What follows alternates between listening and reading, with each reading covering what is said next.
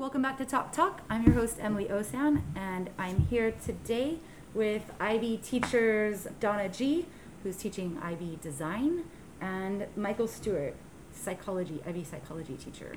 And we are Hi, here. everyone. Oh, yay! Hello. We're here today to talk about essay title 1, Is Replicability Necessary in the Production of Knowledge? And we're meant to discuss with any two areas of knowledge that we choose, so we can have a bit of fun with that today. Cool, let's get started. So what was it that you guys found interesting, or what drew you to this title? I was drawn to this title actually because in design, the first topic we're looking about just happened to have a really clean split of this question of yes and no. We're looking at designers' strategies for building innovative products, a product which is an industrial product that could make a company or a business money. And when we look at those strategies, it's quite interesting because some of them, I would argue, you need to have repeated testing or repeated development of a product for it to know that it could be successful or that it could be establishing user knowledge and user efficiency. But then the other half argues that maybe it can just happen by chance, and that you can actually achieve an innovation in one instance, not necessarily by developing knowledge. So it was quite interesting when preparing that information and thinking, oh, well, sometimes you just have active insight where your previous knowledge gained can have a eureka moment and you just come upon an innovative product. Or sometimes you could be looking for one thing and by chance create something else. So that's one side of the argument. But then another side is that, no, you need to be repeating, practicing, developing over and over and getting the users in to test the product and doing a lot of that kind of replacement repeating in order to get to a product that is successful. Yeah, that's interesting because on one hand, it does seem like there's a yes-no divide, but I actually see the first examples in discussion you were giving as still also a yes, it is necessary, but it just doesn't look like replicability. Okay, yeah. Maybe it's because it's building on things that have been tried and tested and so on in the past, that it looks like a eureka moment, that it's just come out of nowhere, but it's really standing on those trials of the past as well. Yeah. What about you, Michael? I think I was drawn to this because of something called the replication crisis that's been happening for about a little over a decade now. And I am a psychology teacher, and psychology is one of the disciplines that's really been sort of smacked down because of failure to replicate a lot of studies, particularly in certain areas of social psychology, but also in neuroscience and quite a few fields. So that was the initial draw for me. And I guess in a wider sense, because the replication crisis is sort of spreading, right? What does that mean, replication? Okay. crisis? Oh, maybe I should. I'm sorry if I. So, basically, around 2010, starting in psychology, but then quickly moving to other fields like medicine and economics and a bunch of others, people started these projects to test the replicability of well-known published studies, right? And so they would take, in one particular, I'm trying to remember the numbers, but in one particular project in psychology, they took 100 studies published in well-regarded peer-reviewed journals, and they were only able to replicate the findings in 39 of them, I think was the number. So, and medicine, as I said, is another field that's been really hit by this, but it's kind of spreading all over. Yeah. So even in places where you wouldn't expect it, like chemistry, and it's turning up. So is it essentially like debunking? In part, right, because one of the reasons why replication doesn't happen is because of a really bad conceptual framework to begin with, right? So if someone has this particular idea they're bent on, they're looking to confirm their hypotheses, so they might be messing around with their statistics and things like that. Sometimes there's unscrupulous research involved. Sometimes it's unintentional, but it can be debunking. It can be just that, there are different ways of looking at data, And people with the best intentions can come up with very different findings. Yeah, interesting. I guess think that we kind have of- that a lot in design through the user trial and user testing scenarios as well, and where designers will try to use a use case where they set up a scenario based on a imaginary person, like either like a primary user or someone who Right. doesn't use a product but they want to incorporate into using a product, and then they're creating what are called like stereotypes, so population stereotypes, which can then which like maybe fits no one. exactly right. Yeah, exactly. Yeah. And then they're testing that over and over with their different case study groups, but Yeah. not able to show common findings, or maybe manipulating sometimes to get a common finding that they are biased That to they want to find. Yeah. Kind of like looking to confirm. Yeah. Let's just step back one moment, though, and just talk about the word replicability. Google definition is that it can be reproduced and imitated exactly or recreated. And I kind of thought like recreated in controlled circumstances really applies to both design and psychology. But the role of replicability is that it adds some sort of validity.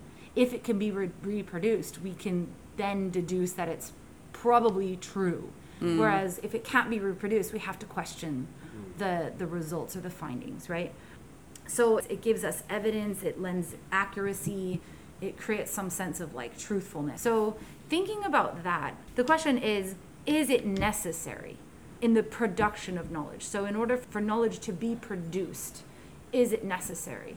And I kind of question that in regards to like psychology, because some things really can't be replicated, or like cultural anthropology or things that are, you can't reproduce it. You just Right. have to take that what you have and try to draw something. Does that make that knowledge less accurate or valid? To go back to the title itself, I think, to me, if I was a student, looking at this, I would say, well, I don't think it is necessary in the production of knowledge unless it's an AOK that has experimental research at its foundation. Yeah. If it's not experimental, right, like say history, there's no such thing as replication in history because there are no time machines and Yeah. things like that, right?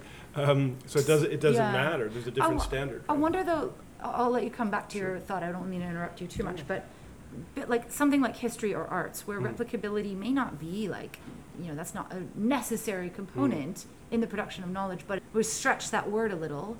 Replicability in history perhaps might mean different historians looking at the same pieces of information and coming to a similar conclusion. Like cycles, almost. I don't know. I mean, I was thinking of, what do you mean by cycles? Like seeing it like repeat and come around, and then judging that cycle over the time of history. I was thinking that like you, me, independent sources would look at the same like stories, all the different artifacts, the different all the different sources they might have from history, and come to a similar kind of conclusion. And that maybe it's not exactly the same, but that the similarities would be that replicated. Would that be like looking at the different ages and seeing that a form which was maybe produced in a different element but was sharp and pointy, that we can then assume or make an assumption through that repeated form that they were tools in their different cultures? Yeah, Is that what you maybe. mean? I was thinking like triangulation of data, like Yeah.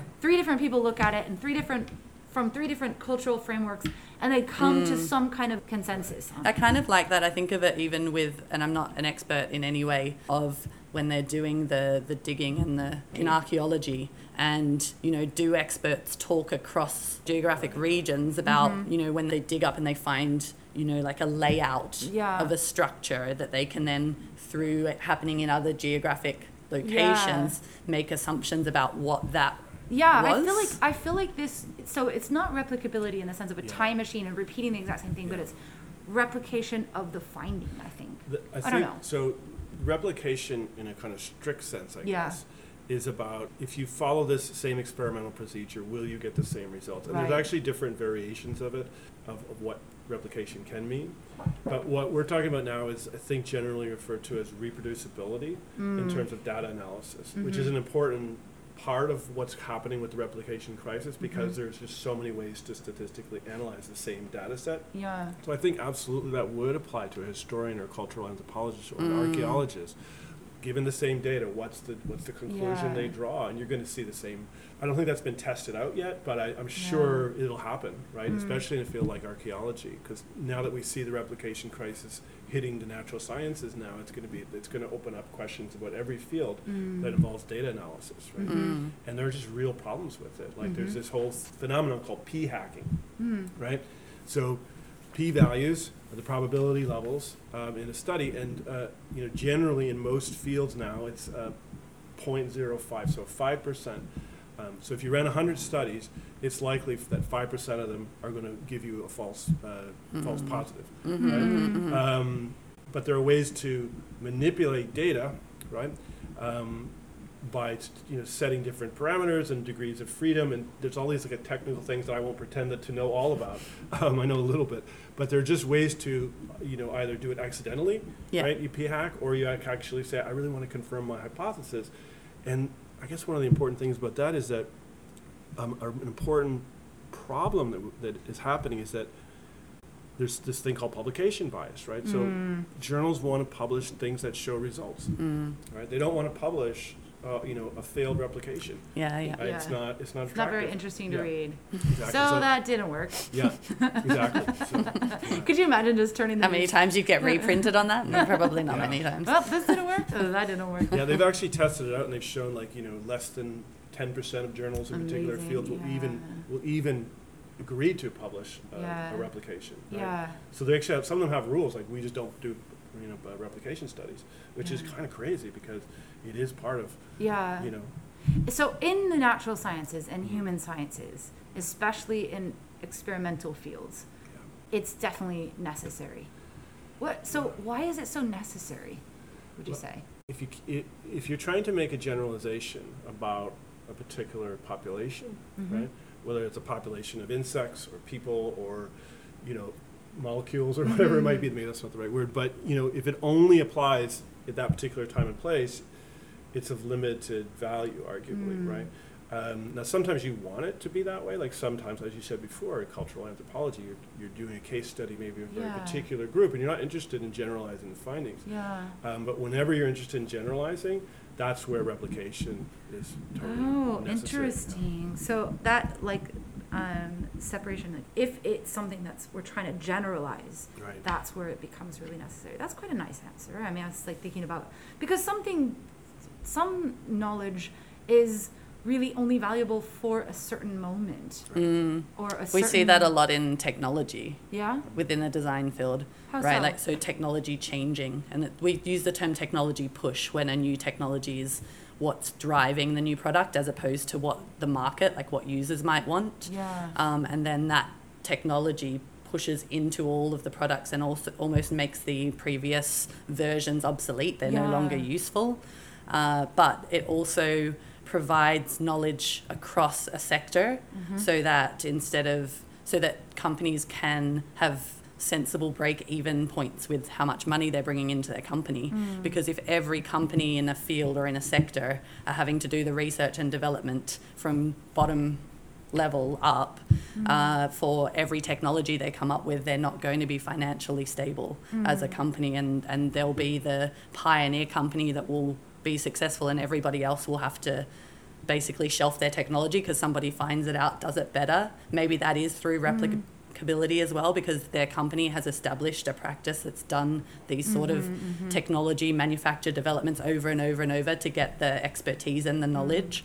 But instead, so that that pioneer or that technology can be pushed across to many platforms, so that not everybody is having to invest such big quantities of money to coming up with new technologies.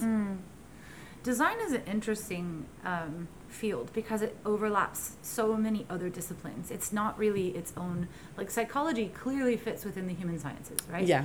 so design sometimes fits within human science in terms of like psychology of design. Oh, definitely. Other times it fits within the arts in terms of aesthetics, visual communication, and then other times it fits within like chemistry or True. physics. We were just talking about a few innovations, or they split between being an invention or an innovation, and products which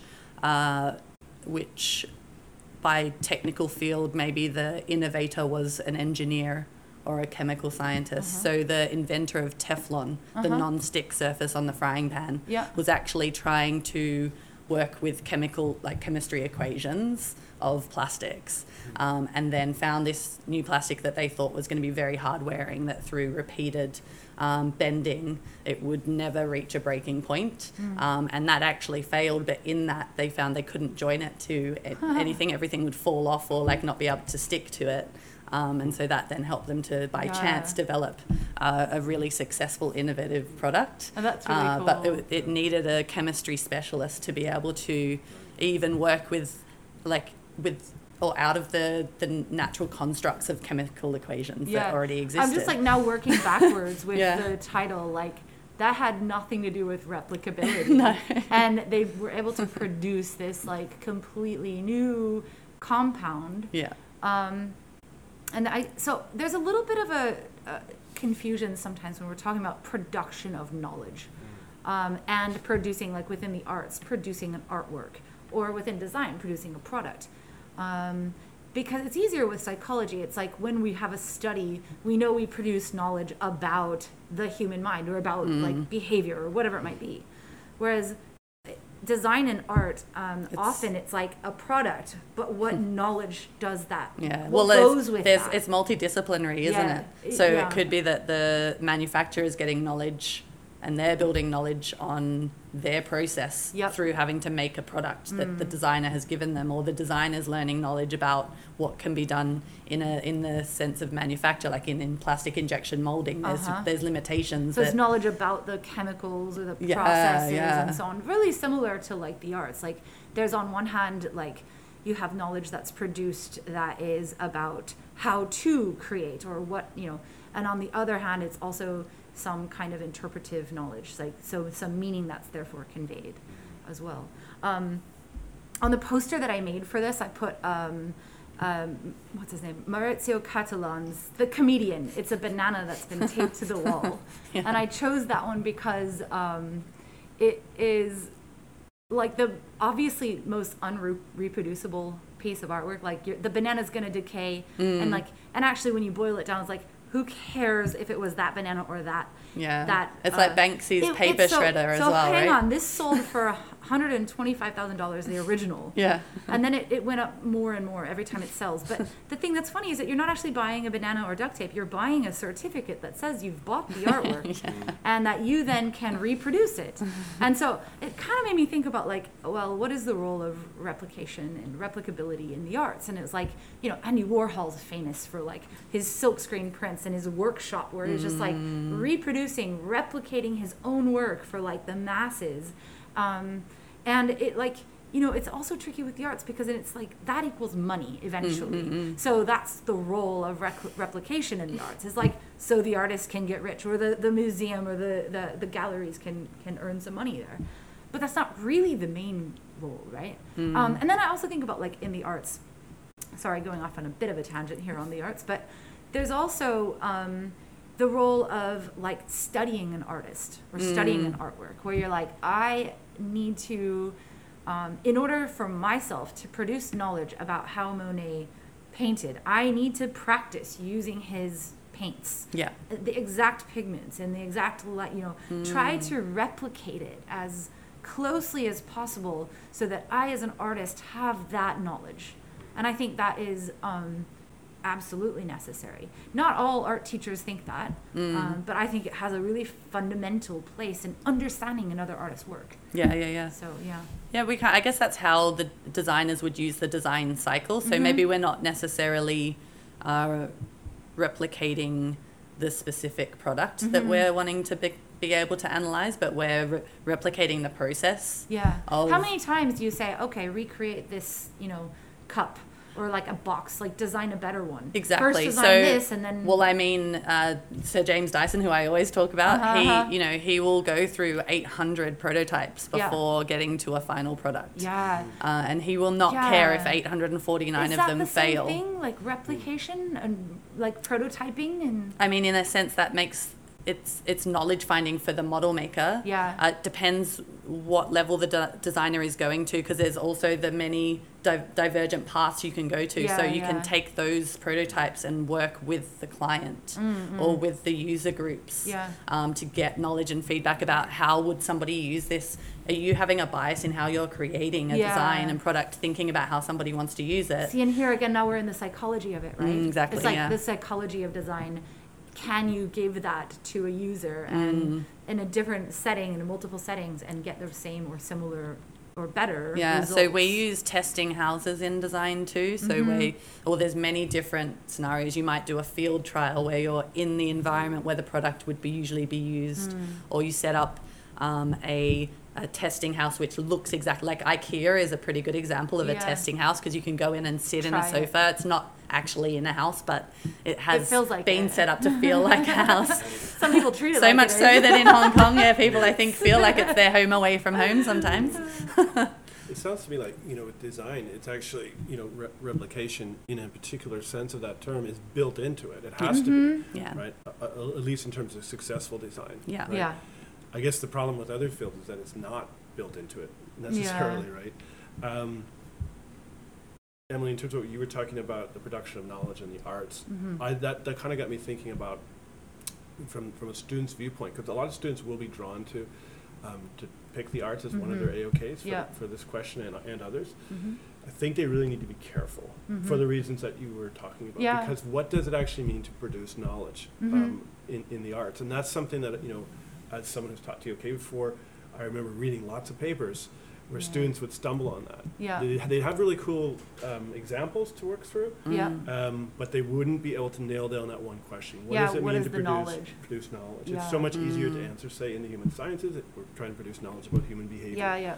I mean, students still have to state that explicitly, but in the arts it gets tricky. So I would advise students to be careful. I'm definitely aware of that as well, and we've had a lot of lessons, especially with grade 11 and grade 12, throughout the course, where we do talk about that, and we talk about the role of interpretation of the arts, because that's where the knowledge comes in on the side of the audience. It's what meaning you draw from it, from an outlet.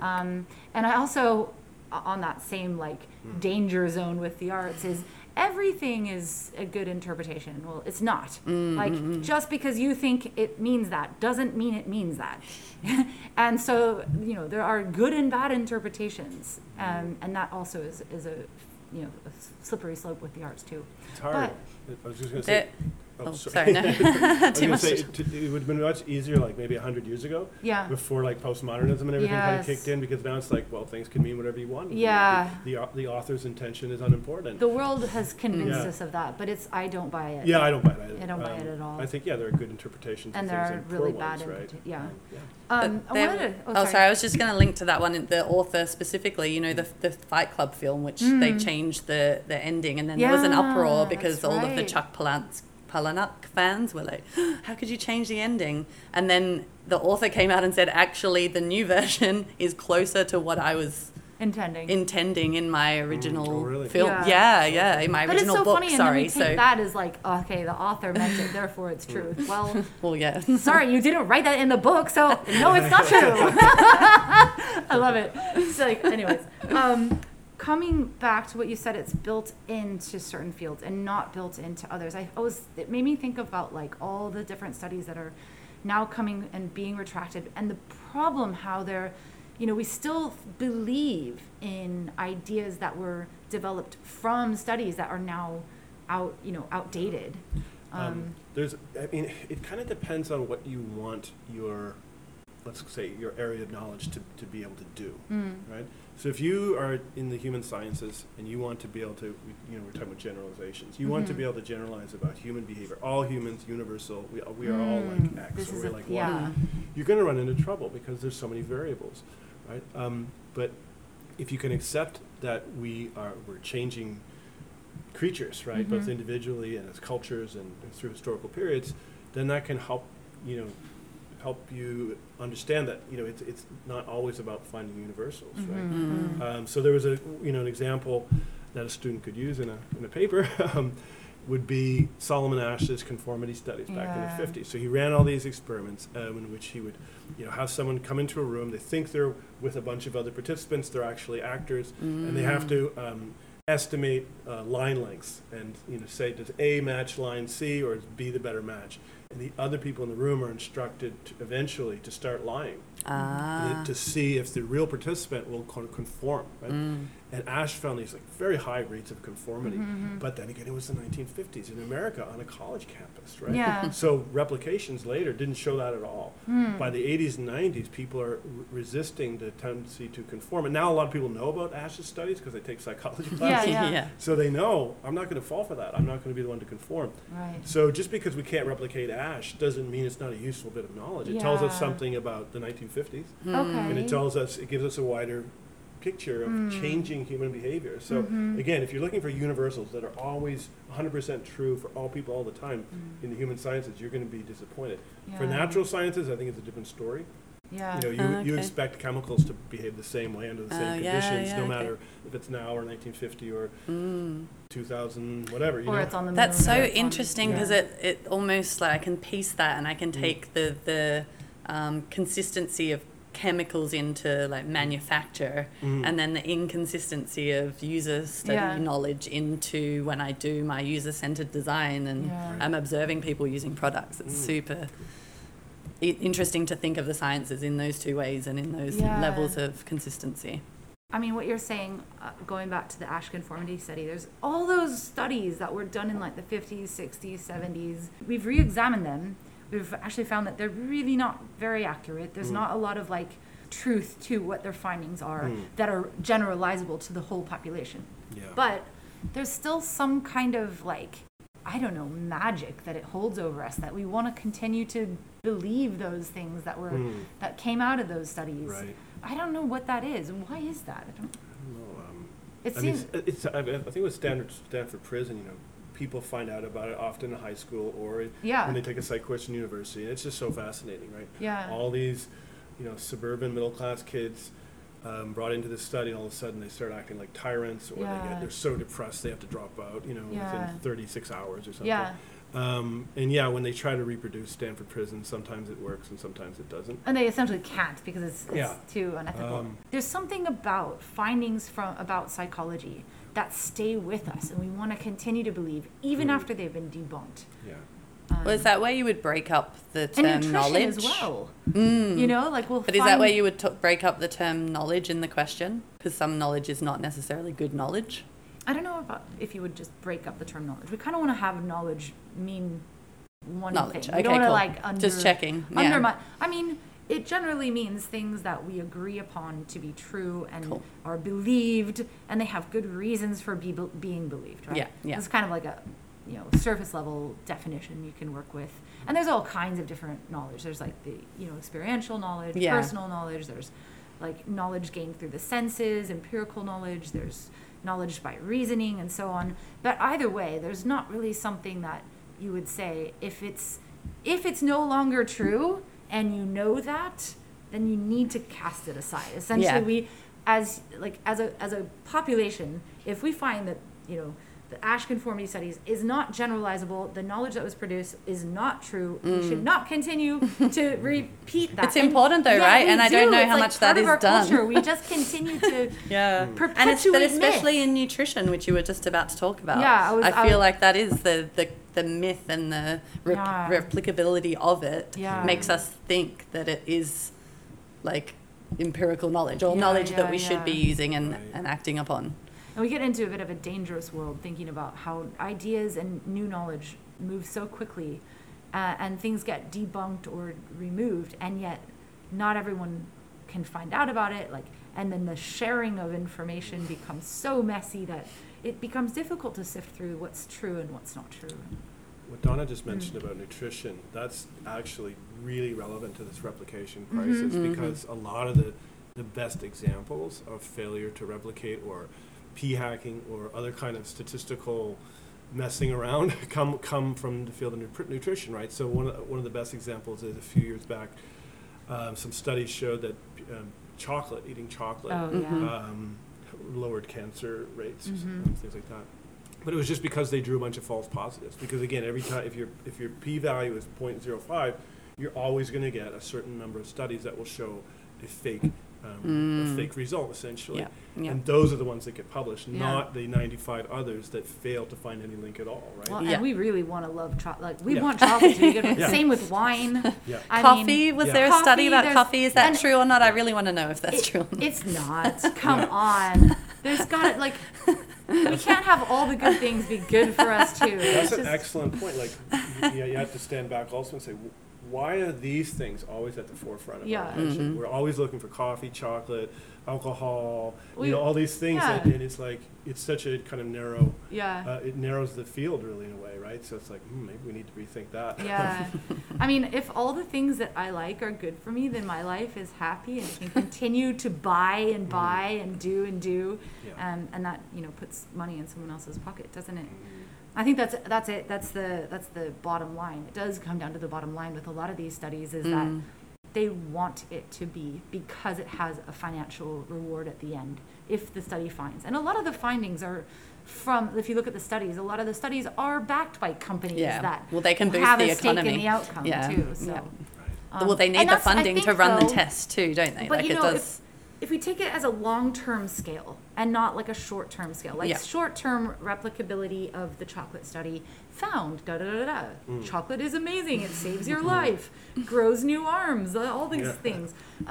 But if you then take a long-term study, 50 years, 100 years, can they continue to reproduce that? Does that hold true across all cultures and all times?